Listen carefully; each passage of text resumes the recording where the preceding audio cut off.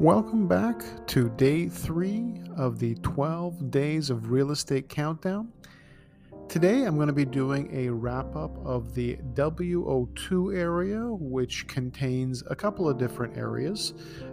One of them being the Junction area, and another being the Baby Point area. So I'm going to give you a quick little bit of a history on this one, and then we're going to go through the stats. Baby Point specifically was an area that in the 19th century, a lawyer by the name of James Baby bought the land from the Upper Canada government, which it had bought as part of the Toronto Purchase.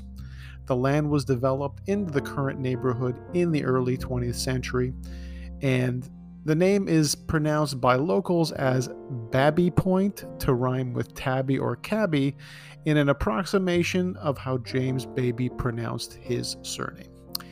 So, to give you a quick rundown, the average sold price in this area was $1.3 million.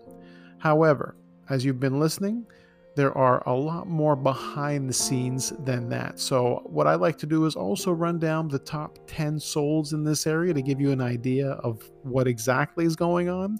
So specifically in the Lambton Baby Point area, there were 10 sales. The top 10 sales were everywhere from the 3 million mark right up to almost 10 million. So if you're in this area and if you're curious about what your property might be valued at, today's the day to reach out to me and find out more. I can make sure that you got all the best information specific to your postal code and specific to your home value. Realestatepodcastshow.com is the place to start, and I will hopefully hear from you soon.